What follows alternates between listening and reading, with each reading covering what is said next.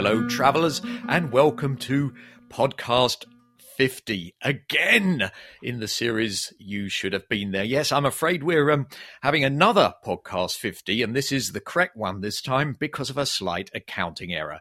Anyway, it's me, Mick Webb. And me, Simon Calder, and delighted on this historic 50th occasion to introduce a very special guest, Tony Wheeler. Yes, co-founder of Lonely Planet, because it's 48 years ago this week that Tony and his wife Maureen arrived in Sydney after a 6-month overland trip from Europe. 27 cents they had left between them, but on that they managed to start Lonely Planet Publications. The rest is travel history. Lonely Planet expanded to become the world's largest independent guidebook publisher. But Tony, you've not been far since I make it the 18th of March this year when you arrived back from Yemen to your home in Melbourne, Victoria. How's it been? It's been terrible. Basically, I have been nowhere at all. Australians are not allowed to leave the country unless they can pull some strings, which I don't have access to. So we're locked down in Australia, and worse than that, we're actually very often locked down into an individual state in Australia. Western Australia, which is always talked about declaring its independence, has basically locked itself away from all the rest of the country. Currently, Sydney is having a little, compared to what's going on in Europe or the Americas, it's nothing at all. But they are having some mysterious cases popping up. And as a result, if you've recently been to Sydney, you're not allowed to come back to Melbourne unless you go into quarantine for 2 weeks. And that costs you $3,000 and the conditions are not very nice. So, yeah, the travel has been extraordinarily restricted. And in fact, we had, during Melbourne's worst lockdown phase, we had a number of weeks when we were not allowed to go more than 5 kilometres from our front door. And there was an app. You could load it up on your mobile phone, put your address in, and it would show you where your 5-kilometre border came. I could go halfway around the Grand Prix circuit. One half of the Grand Prix circuit was within my 5-kilometre radius.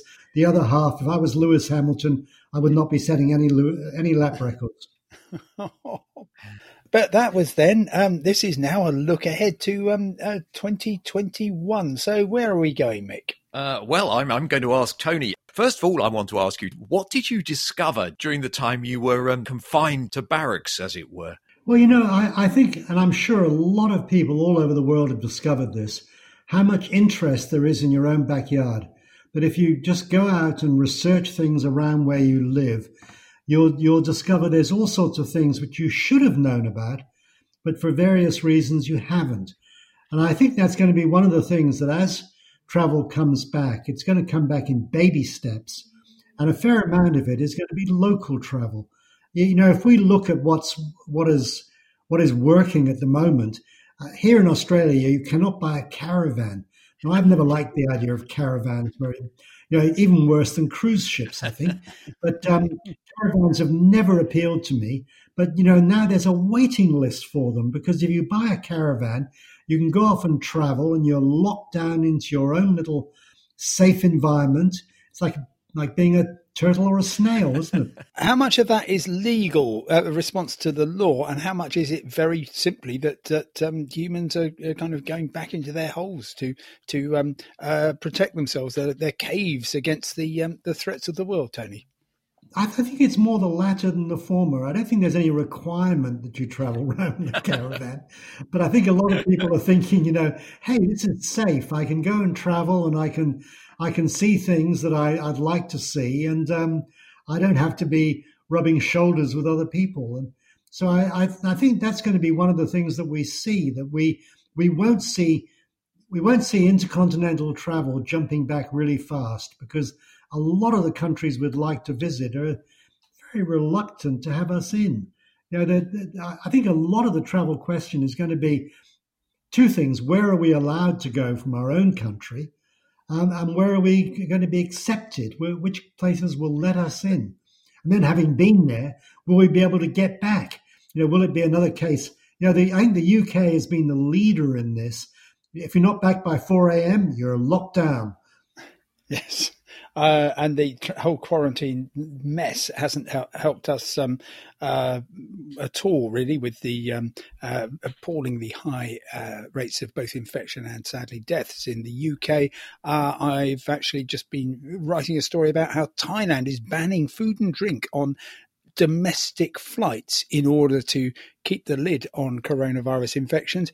It has had, since the start of the pandemic, 6,700 cases, which is what the UK in its last 24 hours of reporting did in 3 hours. So that gives you some idea of the disparity and how quickly we might be welcomed back in Thailand. But there you are, sitting pretty in Australia. What about these travel bubbles? We were told, I think, quite early on that Australia and New Zealand were going to bubble with each other. Are you bubbling yet? No, we're not at all. We have sort of half a bubble that New Zealanders can come to Australia. How do you have half a bubble? I have no idea. Well, it's the other half of the Grand Prix circuit, I think you'll find. New Zealanders are allowed. They're allowed to come to some parts of Australia, but not all. But we can't go back the other direction. And what I've been saying, New Zealanders have technically been allowed to leave New Zealand anytime they want to. If they come back, it can be difficult getting back because there aren't enough flights. And if they come back, they're then put into enforced quarantine. But they can leave. Well, we can't even leave. But if we could go to New Zealand, then I guess we could leave from New Zealand. So I'm just dying for the other half of the bubble to form. As long as it doesn't form with Sydney, because I don't want to talk to anybody from Sydney. You certainly don't, because there are some of our finest young backpackers there apparently flying the flag for COVID. Is that right? Causing chaos. Yeah. Anyway, I wondered whether, in fact, you talking of half bubbles, Tony, whether actually the future of travel might be in twinnings. Yeah, look, it could be. I mean, we did have the Australia-New Zealand bubble, which has been talked about. It'll be 12 months in a couple of months' time, but it's been talked about without actually eventuating. Then Singapore and Hong Kong were about to have a bubble.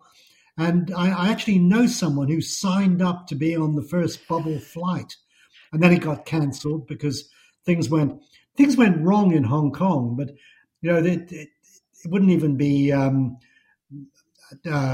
week or a month of UK activity. It'd be 5 minutes. They've really had no cases at all. But the Singaporeans have said, no, we don't want those Hong Kongers coming in. So the Hong Kong-Singapore bubble was popped before it even formed. And I look at lots more. There was a Baltic bubble. Estonia, Latvia, and Lithuania were going to have a bubble. And that was all perfect for quite a long while. And then Lithuania has just gone off the charts. So who knows? Well, I'm just in terms of the twinning, by the way, maybe we will find that these twinning arrangements actually will allow city-to-city travel. And I'm intrigued. I think the two greatest examples of places punching above their weight are Oklahoma City, which has managed to get a twinning with Rio in Brazil, and the grand Russian city of Novgorod, quite possibly the second or third most beautiful place in the world's biggest country, needed a British partner. You'd think they could really get anybody, but they settled on Watford. There we are. I think we're straying off this, although Mick and I can probably just about to get to Watford, which is also in Tier 4 as we are. Does that mean it's allowed? Well, I would only go if I could be bothered to get there on my bike, because I am eschewing public transport until I get my jab. Actually, getting back to some sort of rather more serious practical matters, folks, do you think that if and when the travel business does open up to a certain extent, maybe in the middle of this year, maybe a bit later, will there be anything left? Will there be any planes or businesses? I mean, what's the state going to be? Well, if if we are going to be travelling locally, or I guess regionally, as Tony says, and I think there's a lot to that, we won't need all these big intercontinental planes, which is just as well because half of them are in the desert. I believe there's quite a lot parked up in Central Australia. Victorville in California is an increasingly popular spot for spotting the relics, and just in Lourdes of all places, and Knock in Ireland, both pilgrimage destinations. Airbus A380s are being taken apart, just completely scrapped, even though they're only 11 or 12 years old. So there will not be nearly so much long haul flying because there simply won't be the planes. We were kind of working at full stretch in 2019. We're certainly not anymore. That's interesting. What do you reckon, Tony? Do you think that tourist businesses, agencies, I don't know, all the different parts of the industry, presumably quite a lot of it has closed, never to open again? I think that's probably very true, and I don't think we're really going to find out what the story is until things do reopen and airlines don't come back into action. Qantas is quite busy now domestically, but all their international aircraft, a lot of them, remarkably, they're not parked in Central Australia. Central Australia has a lot from Singapore, but the Qantas ones all seem to be out in the USA for some reason. And I suspect some of them are never going to come back. I think Simon's comment about A380s being taken apart, sadly, I really like the A380, a nice aircraft, nice big aircraft, but I don't see a great demand for it in the future. Emirates might be able to keep them going, but Emirates, the economy is a different thing. Can I just ask you both what you think's going to happen to accommodation, another rather important part of travel and tourism? I mean, is it possible that the very large resort hotels, all-inclusive kind of places are likely to just have gone bankrupt, or will they be the ones that survive, and the smaller ones, the family boutique-y sort of places, which I must say I much prefer staying in, do you think they'll be the ones that don't reopen their doors? Airbnb has had this amazing initial public offering, and no one can quite understand how it defies gravity, but that would seem to indicate that the smaller places might work better. And we're talking about the big ones being rather like cruise ships, that the idea of the breakfast buffet is dead. We're never going to see that again. I think anybody who makes predictions about where we're going to be at the end of 2021, I would, March 18th, as Simon says, when I flew back into Australia, if you'd asked me, I'd have thought, well, this should be over by June or July, and by the end of 2020, it'll all be back to normal. Well, we're end of 2020, and we're not even back to where I thought June or July might have been. Will we be in 12 months' time having this same conversation all over again? I very much hope not, and the politicians clearly think we will not. But can we get back on board the cruise ship? Because they've had about the worst time. Their model is completely based on, like all-inclusive resorts, industrializing catering. They bring an awful lot of people into very, very close confinement. And of course, we've had the Diamond Princess in Tokyo, that ship which became a coronavirus hotspot in its own right. And then, Tony, the Ruby Princess, I'm sure will be ring some bells in Australian hearts. Fondly remembered in Australia, yeah. There's been so many precious jewels and princesses and cruise ships. The cruise ships have been the great disaster of all this, and they're going to have to, look at how they do things again. And the attempts to restart have not been exactly glowing in their success, have they? Do you think they might actually completely disappear? I mean, like those huge aircraft which you talked about, Simon, being dismantled at Lourdes Airport in southern France. Do you think that the same thing might actually happen to these massive cruise liners. And maybe we actually, well, we're told that rethinking everything has something that has come out of the lockdowns. Do you think we should be rethinking tourism completely? That this is this sort of rather self-indulgent kind of stuff where pampered Westerners just kind of swan around the world, ticking off really lovely places that they've seen for half an hour. Is that possibly going to go out the window? I think it will. Tony, you and I have talked in the past about peak tail fin, and this was in America in the 1950s, where basically every year the tail fins on cars got bigger and bigger and bigger until I believe about 1958, when people just thought enough. And since then, clearly, it's all been downhill for the poor old tail fin. And I think we might come to look at 2019 as the peak travel, not just in the sheer number of people and the places they went to, but in the extremes with which we went, with these 6,000 plus person cruise ships, with all these huge aircraft flying people by the 500 around the world. And yeah, we will go back to kind of slower, greener, better ways to explore, or perhaps we won't. I think that is going to happen. And, the other thing, of course, was in Europe in particular, the let's go somewhere for the weekend. Oh, God, it's Friday, Will it be Prague or the Ivory Coast or somewhere else this weekend? And I don't see that coming back. I think that we are going to be more restrained. The cruise ships are a really good example of, they were right out on the edge there. And it was these gigantic ships with huge numbers of people. And as a result, it was really cheap. There are so many cruise ship enthusiasts who are just dying to get back there on the cruise ships. But, the encouraging signs, one of them was the Caribbean, which is, of course, the world center for cruising. They all sail out of Miami Beach. They cruise around the Caribbean. They come back to Miami Beach, and you've basically had all your meals on the ship, and you've bought your souvenirs on the ship, and you've hardly put $1 into the local Caribbean economies.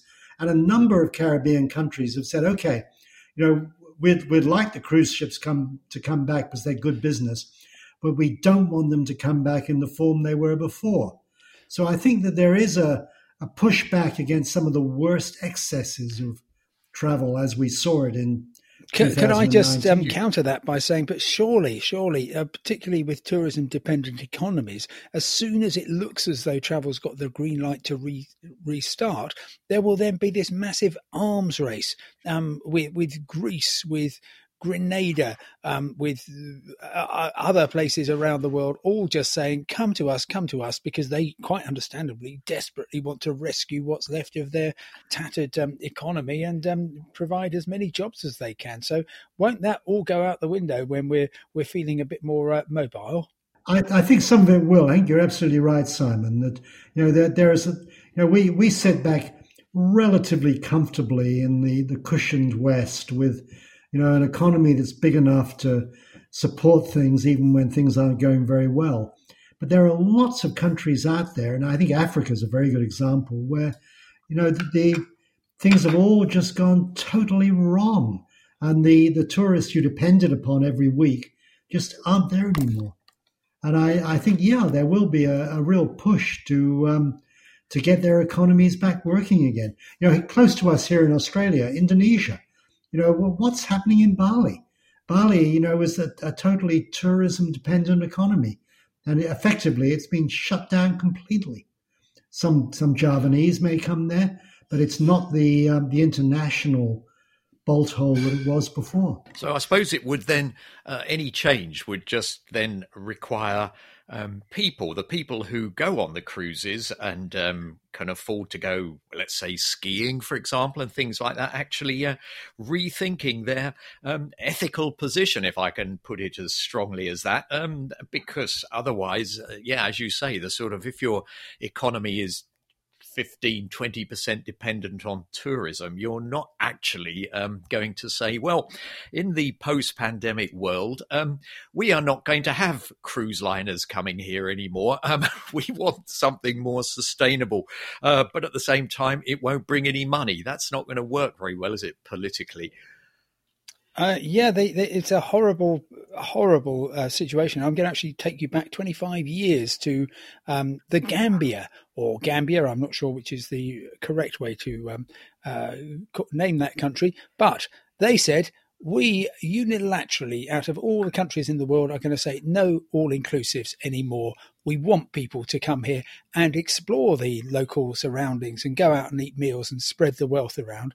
That's absolutely laudable, and the sort of thing that has many echoes of people these days. But it lasted about, I was going to say 6 months. I think it was nearer 3 months before effectively people voted with their feet and said, we'd like to come to Gambia, but we don't really trust. And this is, I'm afraid, all too often from people in the West, particularly maybe Northern Europe. We don't really trust all that foreign food. We want an all-inclusive, or we're not coming. I think, as Simon was saying, when the doors reopen, there'll be lots of places saying, come back for your boozy weekend, get on the flight from London on Friday night and come back on Sunday afternoon. But I hope, we've had flight shaming. Flight shaming was happening before the pandemic.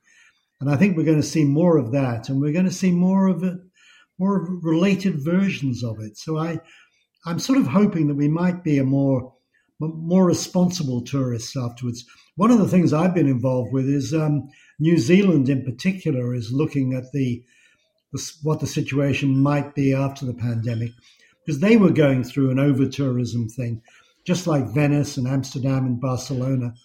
But in New Zealand, it was more of, we're on the walking trails and we used to be, enjoying ourselves and out there in nature. And suddenly we're elbowing our way between lots of international tourists. New Zealand was saying, do we have to go back to that? When, right now it's stopped. Pretty much like in Barcelona, you can have the ramblers to yourself. Well, in New Zealand, you can have the walking trails to yourself. Do we want to go back to the way it was before? Tony, isn't this a great opportunity for entrepreneurs who want to come up with some great new travel innovation? Because you've got very cheap planes. You can pick up an old cruise ship and convert it into something more modern, a boutique cruise ship. Or the thing that I've been waiting to have happen here in Australia, because at the moment, if you come back, if you can get into Australia, and that's essentially Australians returning here, we're not very welcoming to overseas visitors. But if you do manage to get into Australia, you have to do 14 days of hotel quarantine at your expense. You're sort of arrested at the airport and you're taken to a hotel and shoved in the hotel. And I was speaking to someone a few days ago who'd done that, and he said the food was surprisingly good. But he said, I didn't have an opening window in my room, and I got 30 minutes in the car park each day. It sounded worse than a jail. And you're paying for this. I mean, you're billed for this. Well, why haven't we opened some deluxe versions? Yeah. We can take a barrier reef island and sort of fence it off as a quarantine island and charge people a fortune, but you can have a very luxurious enforced quarantine. Now, let's assume that some stage, let's say in the middle of 2021, we are allowed to travel more or less wherever we would wish. Tony and Mick, where's the first place you intend to go when you get the chance to do some proper travelling? Well, I've got three places I'd go to. First of all, I've still got a ticket. After I was back here in March, I was flying to the UK a month or two later via Paraguay and Uruguay. And I have not gone to Qantas and said, refund my ticket. I've still got the damned ticket. So, I could start off by going to Uruguay, Montevideo, Art Deco architecture, colonial history, Fray Bentos just up the road, surf beaches out towards the Atlantic, the River Plate. all sorts of reasons to go there. I could do that. Secondly, I was going to do a trip around the Greek islands this year. It's still 2020 as I speak. Maybe I can regenerate that trip and go there. But also I've had a number of European friends saying, let's do some walks. We should be walking places. And I've never done the Camino Santiago, so there's a good reason to go to Spain and do that great walk. And there's this new walk between Ravenna in Italy on the Adriatic coast and Florence, Firenze, following the steps of Dante. And that's been a sort of a new thing to do. And the Italian friends have said, why don't you come to Italy as soon as you're free and we'll do that walk? So maybe some walking is on the agenda. What a great idea. What great ideas. Although with the Italian walking idea, for goodness sake, don't try it in the heat of July or August. It would be infernal. I'm here all week. Ha, ha, ha. Yes, okay. I think yes, I get that one. Tony, I'm absolutely in agreement with you. I've over the Southern Cone. I went to Uruguay a couple of years ago and to Argentina, and I didn't get to Chile. For some reason, I just can't quite get that out of my mind. Well, my top tip is simply to be opportunistic, which I have been all year. I've, would you believe, been on holiday to Northern Ireland 3 times because for a lot of the time it was the only place that you could go to. And I was actually almost chased out of the country on the day before it went into I think a 4-week lockdown. The only place you could drink that Friday night was the bar at Belfast International Airport. But the one place I've got on my list is going to be the southern cone of South America as well, because there is going to be an astonishing Antarctic eclipse on the 4th of December. My plan is to go and park myself either in Punta Arenas in Chile or Ushuaia in Argentina and just be there as a standby. So if there's any no-shows on the cruise boats going out at incredibly high prices, I might be able to find a bed to try that. But otherwise, I would say just be as opportunistic as you can all year. Tony, I think we have to thank you for this. Anybody who wants to follow the travels Tony Wheeler, and frankly who wouldn't, can go to tonywheeler.com.au, and that's where you can also sign up for his blog and find out an awful lot more about Tony and the world. Yes, well, thank you so much, Tony. It's been great talking to you, and it sounds as though we're going to meet somewhere like Tierra del Fuego, presumably having travelled there by some kind of sailing ship or catamaran or something, and in December at the end of this year. So thanks very much. Next week, we're going to be talking about travel films about the travel experience.